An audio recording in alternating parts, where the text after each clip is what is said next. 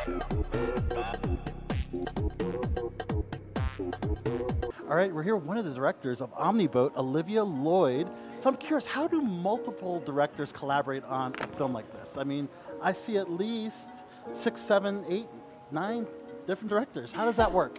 We actually have 15 total, if you can believe it. Not everyone can make it because a lot of people are shooting other movies right now. But we work with a film collective called Borscht, Borscht Corp in Miami, and for years we've been making short films together. We're all collaborators and directors. We work on each other's shorts, and we've had a lot of shorts at Sundance in the past, and this is sort of like a natural progression for us. We came together to make this feature film all together. A lot of people we've collaborated with in the past, people who have made shorts with us through our film collective, and yeah, it's just felt like the natural sort of like next step was for us to all get together and make this collaborative feature all So do together. you collaborate or you take one chunk and then you combine it? How does that possible? Well, it's a little bit of both. We have all these different directors made different segments of the film, and they all basically intersect with this one cigarette speedboat, which is named Lay and Pipe, which is the protagonist of our film.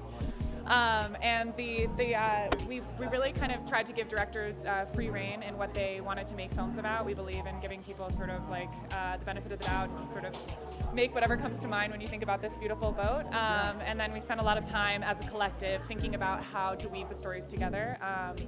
And we did a lot of writing, and we made a bunch of sort of connective tissue pieces, transitions, interstitials, as we call them, wraparound stories. And so it's sort of like, it is, everybody sort of had their own domain that they were able to control, but we also did spend a lot of time collaboratively figuring out how the whole thing would work together. Seems pretty complicated, actually, It's doesn't it? complicated. I mean, also you have a big cast too, so We do, I'm yeah. guessing separate stories kind of intertwined, I guess, what we're Yeah. expecting? Yeah. A little bit, yeah. I mean, it is, everybody has sort of their own piece of it, and really the sort of connective tissue is Miami as a place and this speedboat, and sort of like this current time that we're living in under climate change and under sort of rapid development within Miami, and yeah, that's sort of the connective I tissue. mean, I of saw this some center. amazing names that passed. I mean, we have Jason David Frank, of course. I Yeah. saw Adam Devine. I saw a few names that kind of like. Oh yeah, no, we had a wonderful cast. It was really wonderful working with our cast. Yeah. Well, thank you so much, Olivia, for talking to us here at Click on This. Thank you so much. Hello, I'm Lauren Francesco with Click on This, and I'm here with Brett Potter. Hi, how you doing? I'm great. Now, congratulations. Thank you very much. How did you get involved in this movie with 15 directors? So 3 years ago, I moved to Miami. My friends and I bought a speedboat, and then we decided to make a bunch of movies on that speedboat.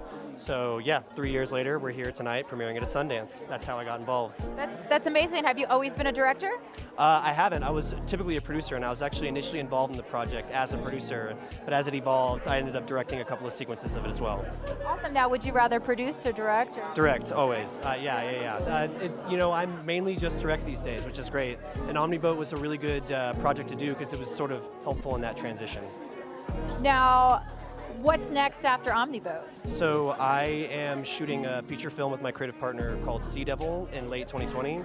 So when I leave Sundance, I'm going back to Miami and I'm immediately starting prep on that. It's a horror film about people trying to get into the country to be citizens of the United States. That's amazing. What a brilliant idea. Yeah. Well, this is awesome. Congratulations on coming to Sundance, getting a film here, and I'm excited to see more stuff. Where can we follow you? On Twitter, Instagram, I'm Brett Potter, except replace the E's with threes. BR3TT, POTT3R. And any advice for future filmmakers out there before you go? Just work. I've done, we've all worked really hard to get here, and you'll have to do the same. So good luck. What's up, party people? It's Trey Chaney. We're live on Click on This here at Sundance Film Festival, and I'm standing next to a legend, Jason David Frank. How are you, sir? I'm doing good. Good to see you guys. Yeah, man. Why don't you tell us a little bit about your role in this film?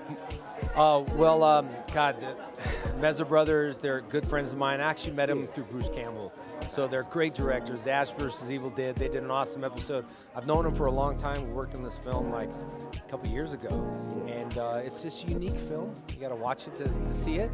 And I'm just blessed to be part of it. I mean, obviously, movies get cut a little bit.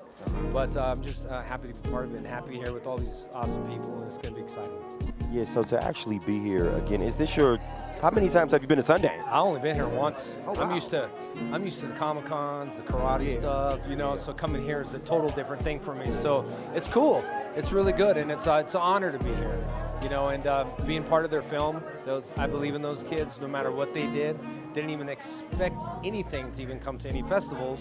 So when they said, "Hey, you're going to Sundance," I said, "Oh, perfect. I'm going." Brought my daughter, and we're here, and yeah. So how many times a day do you get, James, you're a legend. You've been in so many. You've been in the Power Rangers and all that. How many times do you get that? Yeah.